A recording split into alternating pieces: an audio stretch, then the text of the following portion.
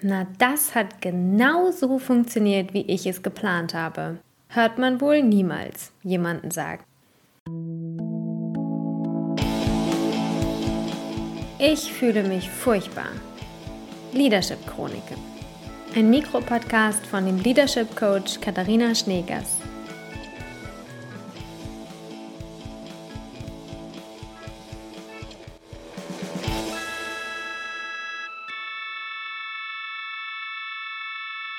Chronik 57.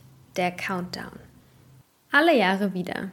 Irgendwie ist es ja auch ein bisschen amüsant zu sehen, wie der Countdown zum neuen Jahr gefeiert wird. Mit Konfetti und Wunderkerzen, Aufregung und Erwartungshaltung, die an das neue Jahr geknüpft sind. Wir alle fiebern dem nächsten Jahr entgegen und zählen die Sekunden runter, bis es startet. Weniger amüsant ist der Moment, in dem sich unsere Vorsätze für das neue Jahr in Luft auflösen.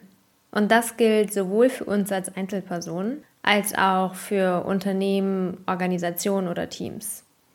Was ist der Countdown für die neue Initiative zur Digitalisierung im Unternehmen oder zur Nachhaltigkeit oder mehr Empathie in Führung? Nach dem ersten Aufglitzern von Begeisterung für das neue Thema und sowas wie Aufbruchsstimmung kommt,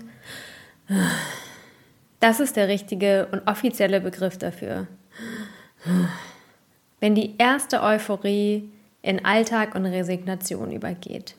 Wenn wir versuchen zu reparieren, was sich kaputt anfühlt, nach nicht vorhandener Motivation, nach, dass etwas mit dem Team oder der Kultur falsch ist.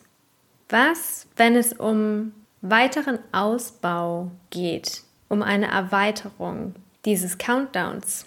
So wie kleine Kinder, die ihre Zu-Bett-Geht-Zeit verlängern und einfach noch ein paar Minuten raushandeln wollen. Ein paar Sekunden und Minuten zu diesem Countdown hinzuzufügen. Call to Action. Erstens. Benennt eure Countdowns in eurem privaten Leben oder eurer Karriere. Wo seht ihr die Zeit runterlaufen?